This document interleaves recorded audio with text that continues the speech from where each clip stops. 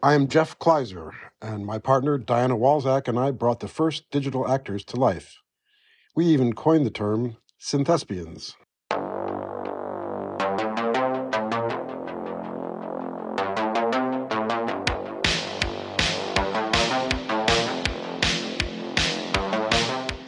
My name is Jeff Kleiser. I'm a visual effects supervisor. I started out my career at a very young age working with my brother, Randall, who went on to become a film director. He directed Grease and The Blue Lagoon and Flight of the Navigator, maybe 15 different feature films. But he was my older brother, and he was making films in high school instead of writing papers, and I thought this was a good idea. I was an actor in his early films. When I got to high school, I started making films, Super 8 movies, and it's kicked off a real interest in cinema and in watching movies. I watched all the movies I possibly could get a hold of. Randall went on to USC in the film department. He was a roommate of George Lucas's and got his career started as a film director. I went to Colgate University. I was a math major. Part of the curriculum at Colgate was if you were a math major, you had to take a computer course. And there was one in computer-generated music. And I thought, well, that sounds great because I was a drummer in high school. I had a band called Froth in high school. So the idea of being able to program 132nd notes if I wanted to was pretty interesting. And creating sounds from the ultimate synthesizer, which is a computer, creating these different types of sounds and noises really struck me as a fascinating conglomeration of mathematics and art. I took a course at Syracuse. Colgate has a winter studies program where students can go off for a month and do something off the wall. So I decided I would go and work for IBM in Syracuse. And I found out very quickly that I did not want to work for IBM or be a salesperson for IBM products. But I lived right below a professor at Syracuse named Judson Rosebush. He was making films with computers, and I thought, wow, this is incredible. So Judson and I became friends. I went back to Colgate, and I went to the fine arts department. I said, we could be making images with computers. They had no idea what I was talking about, and they told me to go away. And I went to the computer science department. I said, we could use these computers to make images. And they said, we're doing statistics here. I was going back and forth, and they said, well, what do you want? And I said, well, I want a computer graphics major, somewhere between fine arts and computer science. And I have a professor at Syracuse who will sponsor me and give me the software and look over my shoulder. So they said, all right, just go away and do that. And thankfully, Colgate allowed me to build my own major in computer graphics. There were no programs in the country at the time that I could get a degree in computer graphics, in 1976. Upon graduation, I went and worked for Dolphin. It's funny, my mom went to the opera, I think, in New York. And in the opera guide, there was an advertisement for Dolphin computer animation, and she sent it to me. And I called them up. I got an interview with Alan Stanley and showed him my work from college, which is all digital. And of course, he was, operating this Scanimate thing, this horrible machine for making horrible looking graphics. And he said, well, what I want you to do is figure out how to make this machine do imagery like that. And I said, well, that's not going to happen. This is digital and that's analog. They're two different universes. But I'll do what I can, So I worked there for a year. And then I got back in touch with Judson Rosebush. And he and his buddies at Syracuse were thinking that they wanted to start a company. And they wanted me to be part of it. So I said, well, the only way I'll do it is if you come to New York. Well, I'm not going to come to Syracuse and start a company. It has to be in New York. This is where all the advertising agencies are. And if we have any chance of getting any work, it would be commercial work at an advertising agency.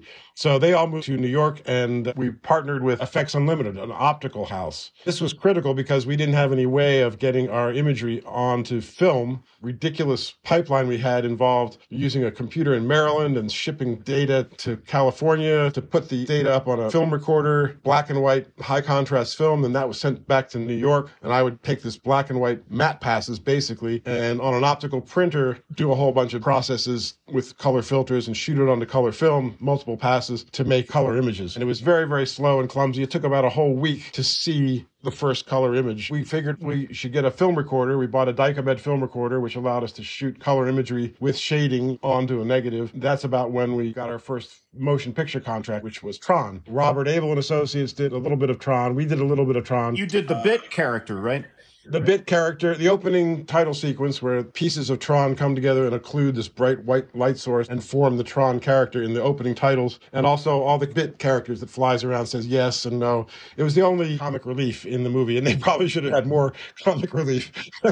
We did have a good time working on Tron with Richard Taylor. He came out from LA and worked with us. Eliminating the optical printing step was a huge step for us. I mean, we still had to use optical printers to put our imagery over backgrounds because there was was no digital compositing at the time, but at least we didn't have to use optical printers just to make a color image. We could shoot a color image out onto 35 negative and process it and get it done. That kind of fell apart, so we closed it. We were ahead of everybody at that point. I remember Carl Rosendahl came in from Stanford, and he had a couple of shaded images that he showed us. I said, oh, that looks pretty good. But we were way, way, way ahead of them. He formed PDI, which then became DreamWorks. You know, if we had played our cards right, we would have been in a whole different world. But anyway, we closed down digital effects. I took Bob Hoffman, who was a brilliant programmer. He converted marijuana into software.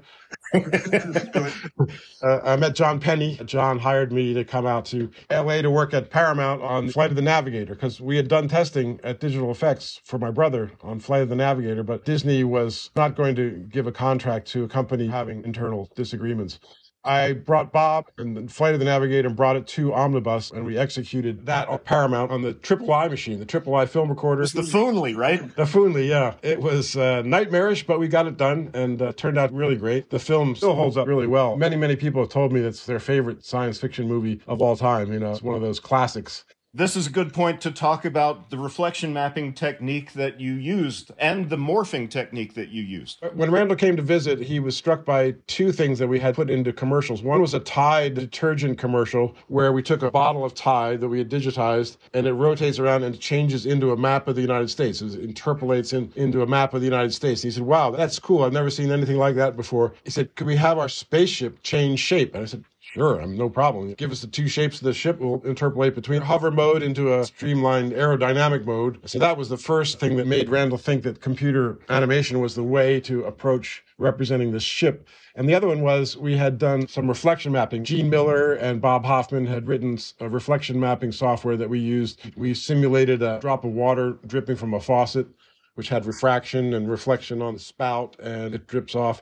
And Randall saw that and said, wow, could you make the spaceship reflective, like reflect the environment? Well, yeah, sure. We just shoot the environment and map it onto the spaceship and look like it's there. We did some tests at Digital Effects that everybody loved, but the company was spiraling down the toilet. Bob and I went to Omnibus, and John Penny hired us to do that film. They put me in charge of motion picture visual effects for Digital Omnibus Able. When all three companies got together, they put me in charge of that division. As you know, shortly after that, the whole thing collapsed. The Canadian Tax Authority, I think, they were pulling some kind of shenanigans with raising money in Canada, and they were not being truthful about what their sales levels were. I remember they came into my office and said, here, just sign this. We're working on a pilot for a TV series called Captain Power. We had only done the pilot. And the document they wanted me to sign says that we've completed 26 episodes and they're all done and they're all really great. And I said, I'm not signing this. What are you, crazy? And they go, oh, geez, come on. It's just it's a formality. I said, no, it's not for me. It's not a formality. I don't sign shit that isn't true. That's when I knew that things were in trouble. And then I was in Vancouver. We had a helicopter up there. We were location scouting for a film called Millennium, which is a really cool sci-fi script. We were in production, scouting locations. I got a call from DOA, and they said, yeah, we're having a meeting tomorrow. You better come back down for it. I said, look, just send me the notes. They said, no, you should come back for this meeting. And I said, okay, well, how long will I be? They said, you should bring your stuff too. And that's when I knew, oh, this is really bad, And then that was that horrible meeting where 180 people just were laid off in one day. I had no idea that you were at the top of that pyramid. Yeah. It was a spooky place to be. Around about that time, actually before that, I had met Diana at SIGGRAPH in San Francisco in 85. She and I were working in our spare time building this, what turned out to be Nestor Sextone, our first Synthespian. I remember Nestor, your dog. Just so you know, there's somebody on the planet who actually remembers who Nestor Sextone was named after. That's right. Anyway, we figured out that Diana could sculpt incredibly well, and so she sculpted body parts, and we digitized them. And when Omnibus went out of business, we bought the Polymus 3D digitizer at an auction. Newt Bellis helped us get the money to buy that digitizer at the auction. So then we could digitize little things. And we thought, okay, we'll call it Kleiser-Walczak Construction Company, and we'll build models for other companies. We had, good friends at Metrolight and Rhythm and Hughes, and they all needed models built all the time. So we started building models for them. We soon got really, really bored with building models for other people and started realizing that one of the things that Diana had done while we were at Omnibus was this human figure sculpture. We digitized that. That's when we started focusing on computer-generated actors, or Synthespians, as we called them. We did Nestor Sextone, and we followed that up with Don't Touch Me, which is a music video with our female character named Dozo.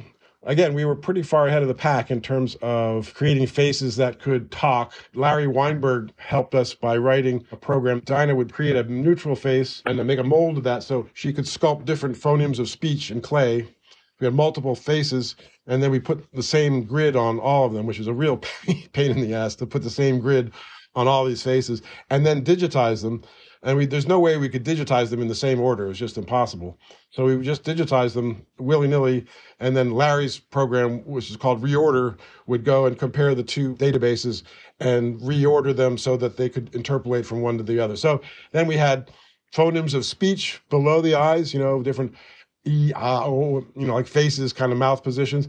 And we had different eyebrow positions, and we could mix and match them to create a character that would do basically whatever we wanted them to do. When we shot the motion capture for Don't Touch Me, we shot Perla's face. Perla Bataya was the singer that we had. Shot her face in close-up so we could scrub through the video and say, okay, on frame 454, she's making an M sound. We pull that out of our libraries and sign that. And then 4 frames later, it's like a ooh. We just keyframe the whole thing so that her face would move and sing in sync with the original video. That was 88, I think, we showed Don't Touch Me. People hadn't seen anything like that before. It was just brute force back then, digitizing like all night long for weeks and weeks, all these faces. It was horrific, but it turned out fun, This is the great thing about what I'm trying to capture with this history of visual effects, because now everybody goes to the movies and we see lip sync all the time. It has become just a given. It's a button now. It's a lip sync button.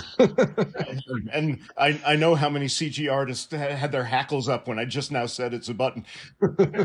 But I mean, you did that before anybody else did that. You recognized that there was a problem that needed solving, and however brute force the solution was, that was the first time it had been solved. That's right. I got to go back and reiterate that Frank Vitz was always a real key player for us. He figured out lots of stuff for Stargate and the Spider-Man ride, how to squinch on a dome with a fisheye lens, and he was always a key player in our ability to keep doing new things that hadn't been done before.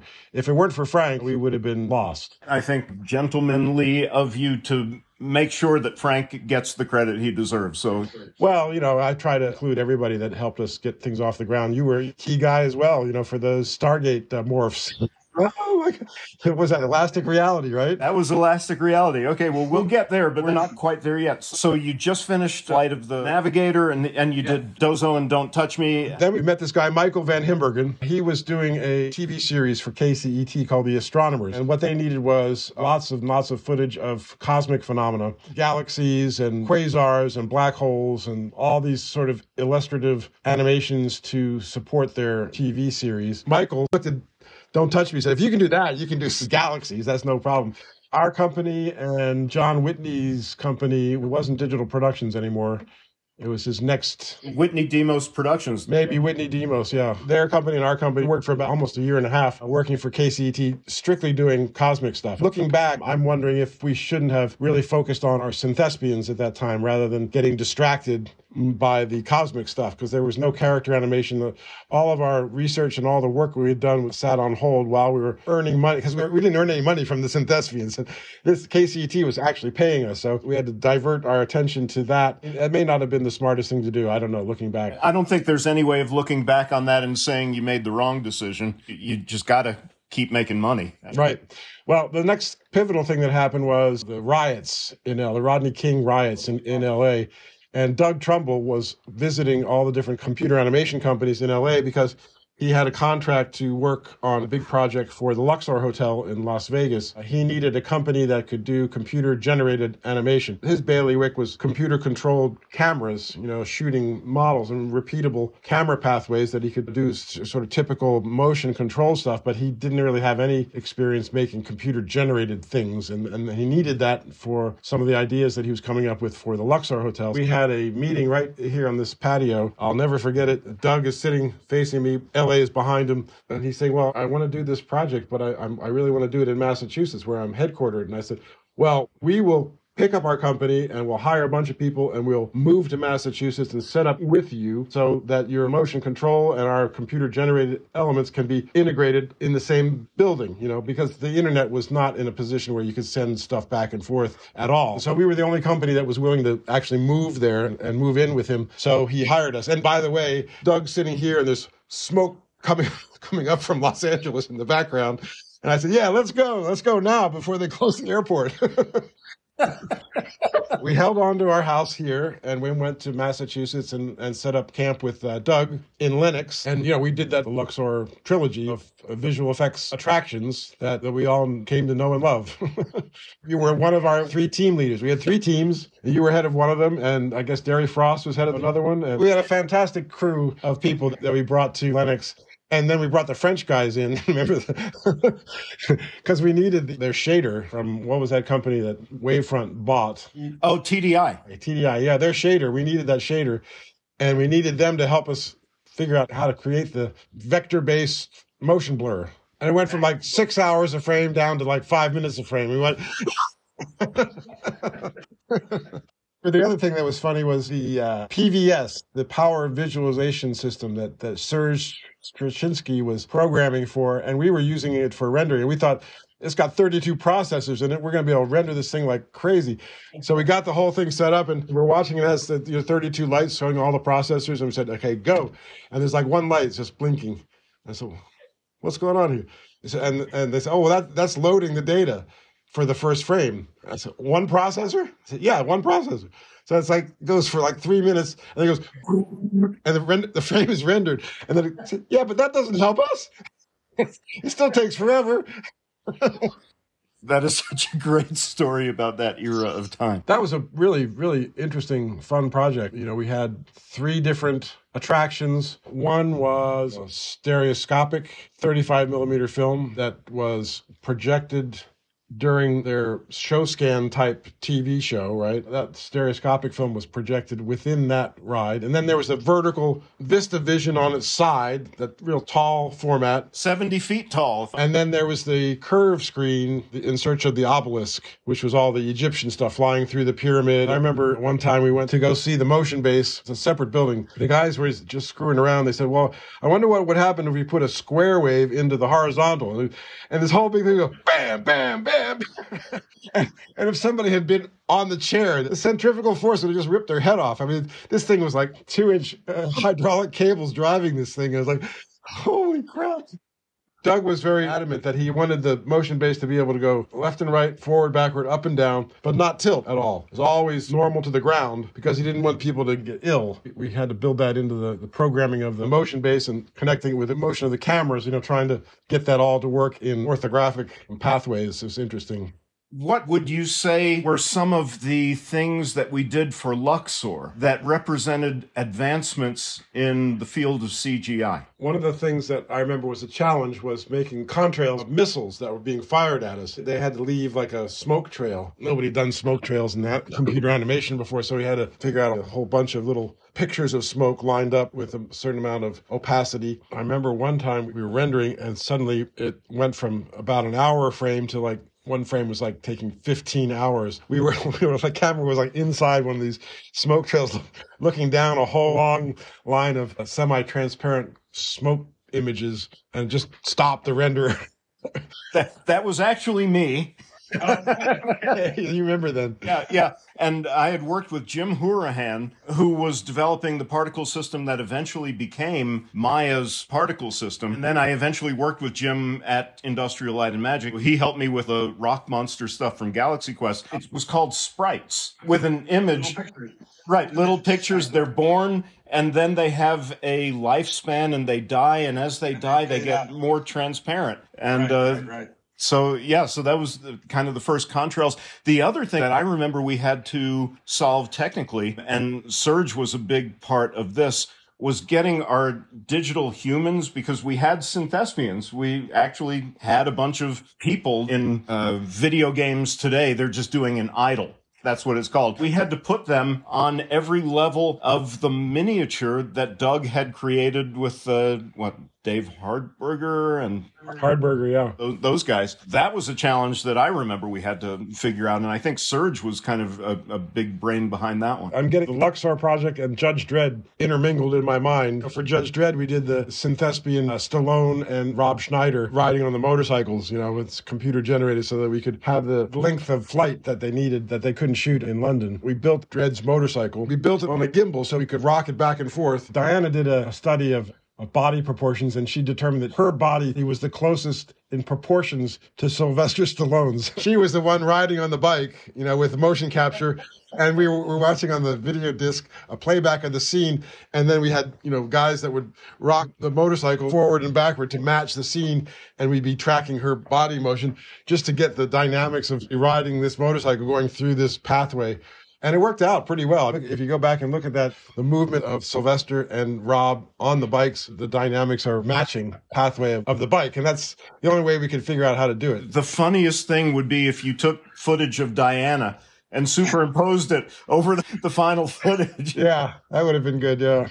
When that company was bought and we did Judge Dredd with them, we moved to Williamstown. We were in Lenox. We moved up to Williamstown into Mass Mocha. That's when we got the contract to do the Spider-Man ride for Universal. Invented squinching and dome projection. Frank was pivotal in writing all that software. He was rendering orthographic cameras facing left, forward, right, up, and down, and then doing some kind of ray tracing into the imagery to create the curved screen, the super wide angle imagery in stereo. So it had to be left and right.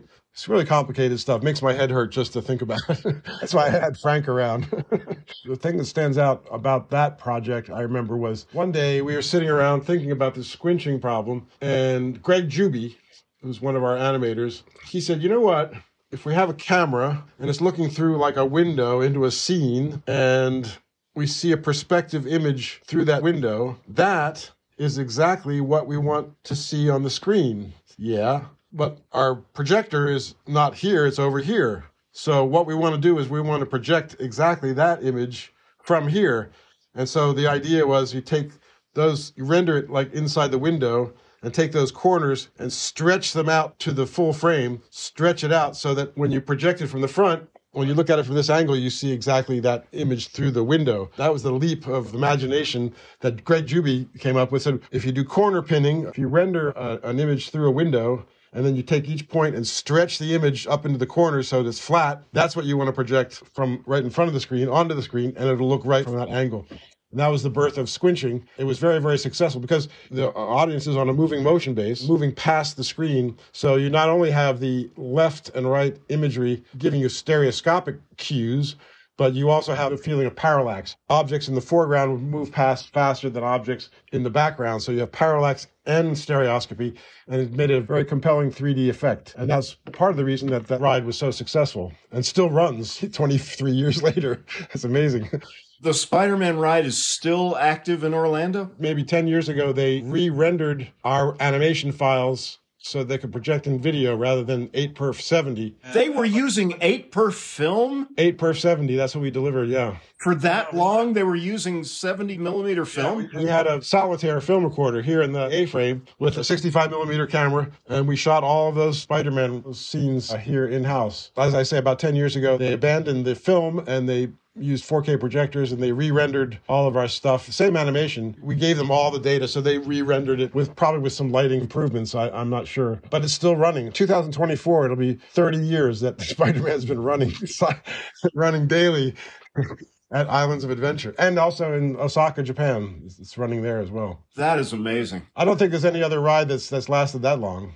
We had rented the Mohawk Theater in North Adams to screen our footage. We had a 70 millimeter projector because we wanted to see it on a big screen to check resolution. So we went through the whole rigmarole, put up a screen, went into this nasty, old, smelly, abandoned theater. But we were able to see our Spider-Man imagery at full size. And along about that time, this producer named Jed Wheeler came to visit. We were going over to watch some dailies at the Mohawk. And he came along and he said, wow, this is fantastic. I'm doing this opera with Robert Wilson and Philip Glass. Robert wants to have this 50-foot tall human foot come down on stage and land. And he said, how the fuck am I going to build a 50-foot tall foot? And how am I going to transport it? Will it fit through the Lincoln Tunnel? How do I get it into Manhattan? He said, but you guys could just make a projection on a big screen of the foot coming down. We wouldn't have to build the foot. And I said, yeah, that's true. We could do that. And then Diana, she said, well, we could do the whole opera in computer animation. I said, no, don't say that. But they fell in love with this idea, and that's how we got the contract to do Monsters of Grace, which was this 74-minute-long digital opera, which was 5-perf, 70-millimeter film projected onto a screen with Philip Glass and his ensemble playing live in the pit. It was all composed by Philip and lyrics from the Turkish poet Rumi from 14th century or something or other. We were making lots of money on the Spider-Man ride, and we were losing lots of money on the Monsters of Grace side. We kind of broke even. We made an impact in both areas. In ride attractions, like I say, Spider-Man's still running. And in the art world, it was the first digital opera anybody had ever seen. I'm still astounded that we were able to get that thing done because it was 74 minutes long, stereoscopic. So it was really 148 minutes of footage that we had to get done inside of a year. And the budget was like 1.3 million or something. The only way we were able to pull it off was we hired people and we told them, we're not going to be able to pay you what you normally get paid. This is an art project. The budget's ridiculous. We may not even be able to finish it, but we're going to try. So the team just jumped in full blast.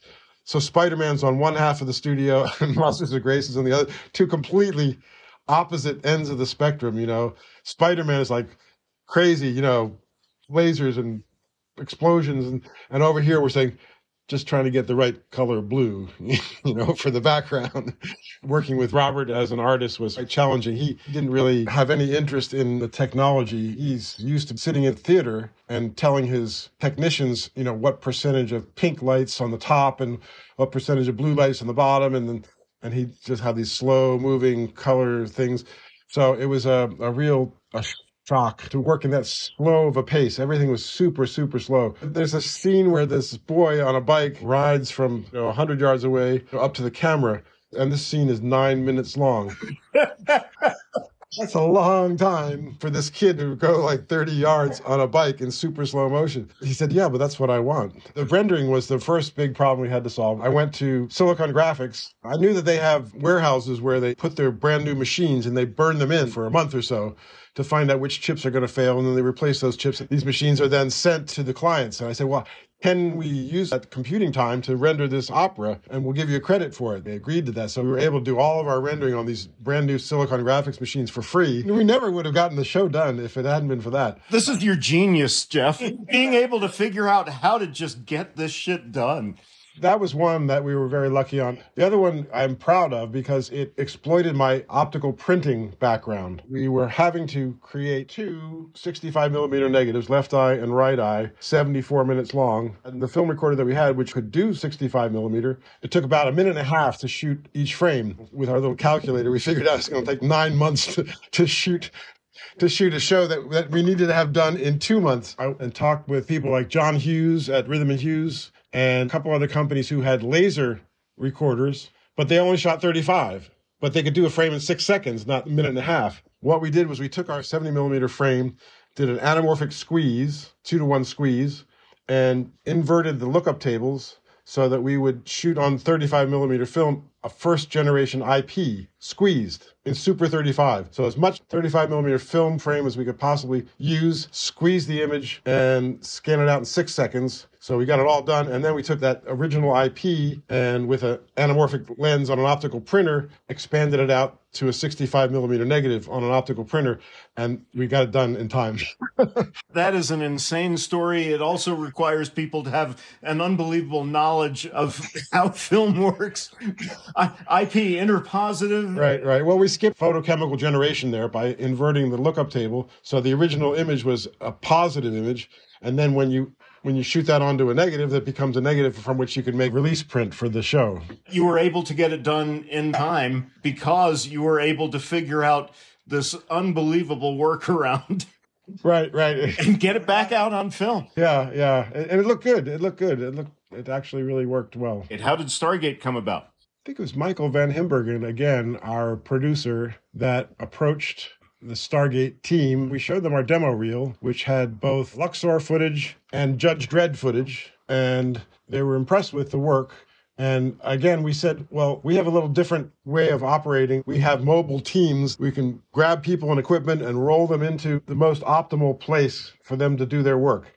In this case, it'd probably be right next to your editorial department on Sunset. We'll put a team of people that are qualified with all our equipment. We'll roll them in, set up right next to your editorial. So when you're done the editing, you can come over and see what we're doing, and we'll work together. This is our new modus operandi in terms of visual effects, is to have mobile units that could just like be temporarily put in a position like we did with Doug and Diane Perlman for Judge Dredd. We do the same thing with Stargate. We put a team of people right there in his face and get it done. So that was the Carol Co. building right across the street from Tower Records on Sunset. And Spago, right. Stargate was a fun project. We hired Jeff Oken to be our visual effects supervisor.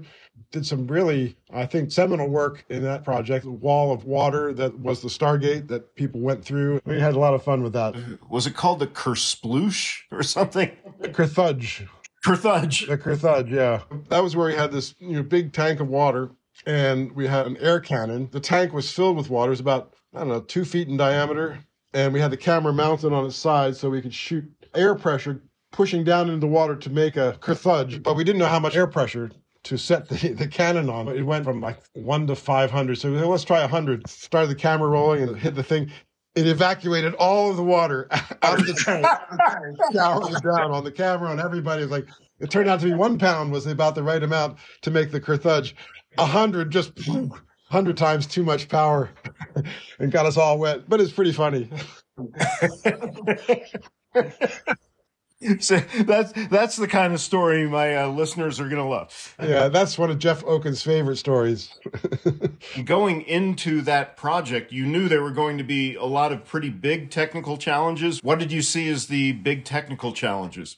The transformation of the headdresses, I think, was the one that spooked me the most. You shoot the character without the headdress, and you shoot the character with the headdress, and then you have to, you remember, you did it. You had to go in and create all these little sections that you would then wipe off to reveal. And it had to match up. The 2 takes had to match up. And I think the cameras were moving as well. So it's very, very spooky. Going through the Stargate, we had a laser that would show us where on the person's face the surface would be. It was a scanning laser. So as it went forward, we knew what parts should be visible and what parts should be behind the apparent water level. That stuff wasn't too bad. We had some spaceships that flew around. They were pretty straightforward. It was those morphs that had me most worried.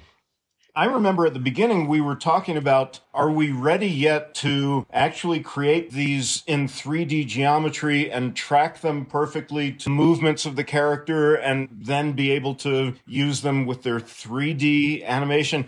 And I just didn't think we were quite at that point. I didn't think we had the rendering software at a point where it would look realistic. Fortunately, Elastic Reality had just come out with this morphing software that allowed us to use the original pixels that were shot. Right. There was never any transition to a CGI object that maybe or maybe not at that point in time. All real footage. Squished and compressed and made to do our will. Today, we'd probably make a different decision. We'd build a helmet and render it in RenderMan, and it'll look fantastic. Exactly. And I'm sure you did a lot of that stuff in the X-Men movies. We did indeed. Any last words before we leave Stargate and move on? What's after Stargate? I'm looking up my own IMDb.com. I've got it open here, so let's see. Theater of Time, Luxor Live, Luxor Pyramid, Clear and Present. You know, we didn't talk about Clear and Present. Yeah, that was a blast. That was one of the most fun projects I've ever worked on. That was particularly exciting for me because I got to go up in the jet, the camera jet, that was used on Top Gun. N. Lee Lacey is the guy's name who owns the jet. And it's a private jet. It's got two 35mm cameras in the fuselage. One has a periscope going up through the roof of the jet with a mirror that you could rotate so you could shoot any direction above the plane. And the other had a periscope going down below so you could shoot below. It's a camera plane. We went up to Fallon Air Force Base. The Air Force lent us a pilot and F-18. So we were flying along in the F-18 and we're on the radio. I say, okay, now just come by underneath our left wing for just a tracking shot. We're going to rotate the camera to show an establishing shot of the plane approaching the drug dealer's hacienda. And so the guy came by and he was like, we couldn't even begin to turn the camera that fast, you know. So can you do it about, you know, maybe about 100, 200 feet further away so we have a chance to track with you? And see the guy out the front where he says, okay. And he goes, and I'm looking around. I see the plane go out the window door straight down. He was like doing a figure eight around us to get back into position. And then he came by and did it much slower, you know, we could track him. And then, of course, we had him drop he had a dummy bomb that we had him drop, but I think we replaced the bomb with a CG bomb. And then we had the shot where we wanted him to go down through the clouds, heading for the ground through the clouds, to follow CG bomb spiraling in front of going through the clouds. And then we revealed the hacienda. Yeah, that was a fun sequence. I had no idea you were in that plane shooting that footage. Years later, I was in a restaurant in New York with some friends, and Harrison Ford walks in with a bunch of people.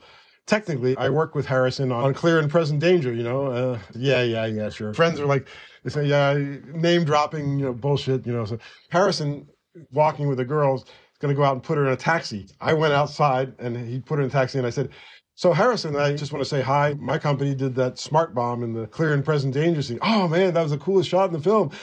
And so we come in, he's got his arm around me. Brings me back to my table. He said, good to see you, man. And my friends were like, and of course, that was before the days of iPhones when somebody would get a little selfie. Harrison was cool. He had not met me before, but he did a nice thing for me, bringing me back in and shaking my hand and saying, good to see you again. That's a great little story. The very few times that I've actually met Hollywood stars, they've all been just so nice like that. Some more than others, but for the most part, yeah. Son of the Mask, yes.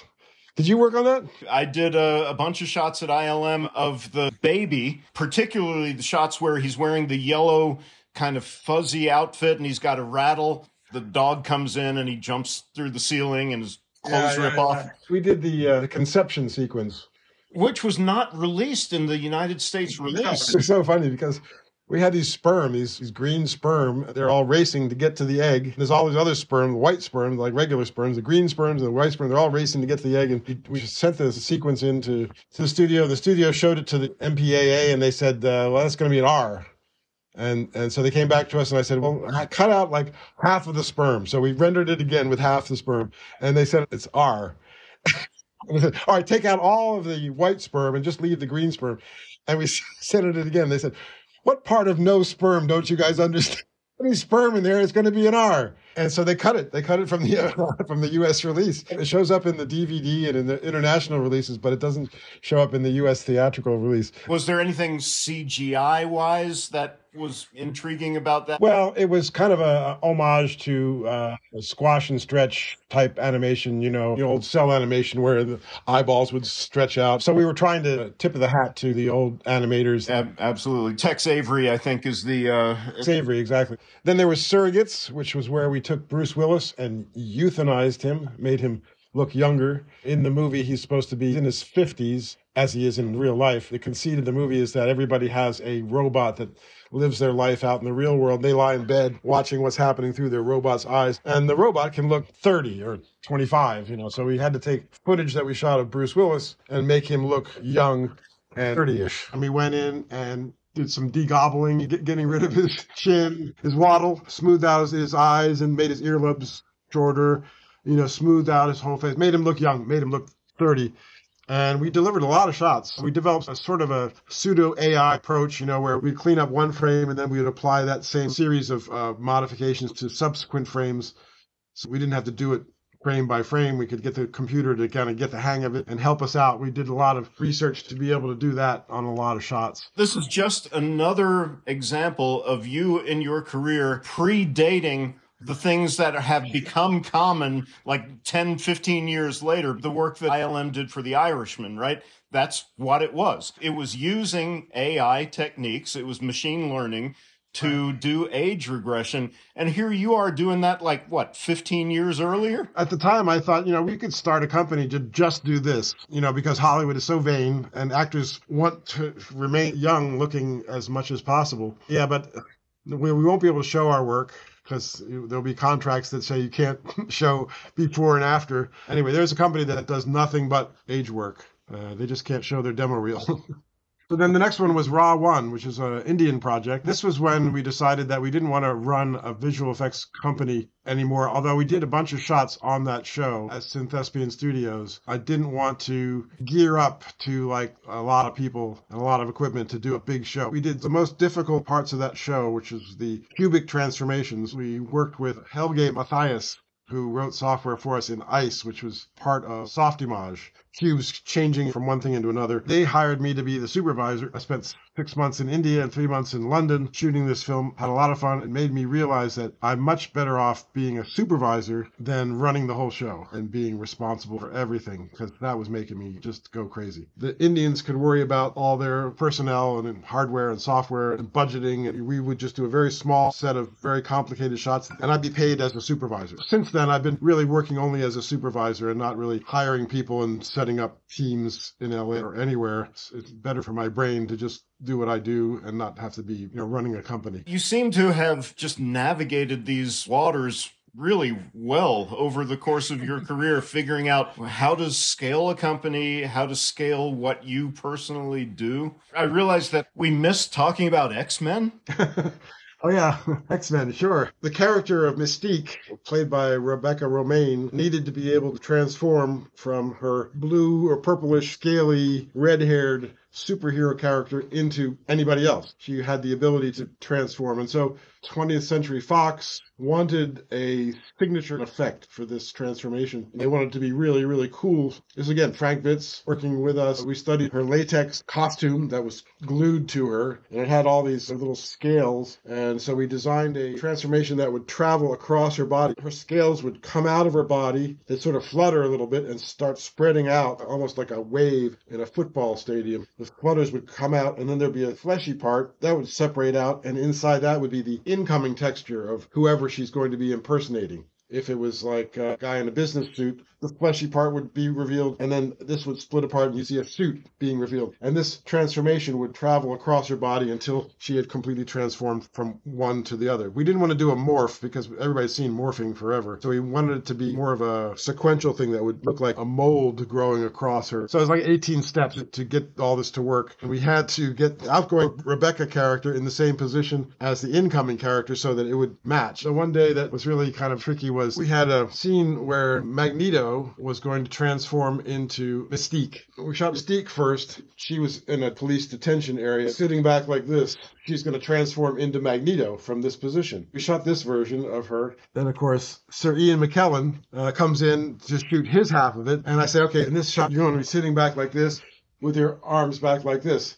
And he says, no, Magneto would never be in that position. I said, yeah, well, you're not really Magneto. See, this is Mystique transforming into Magneto. And he says, no, this is in front of a whole crew.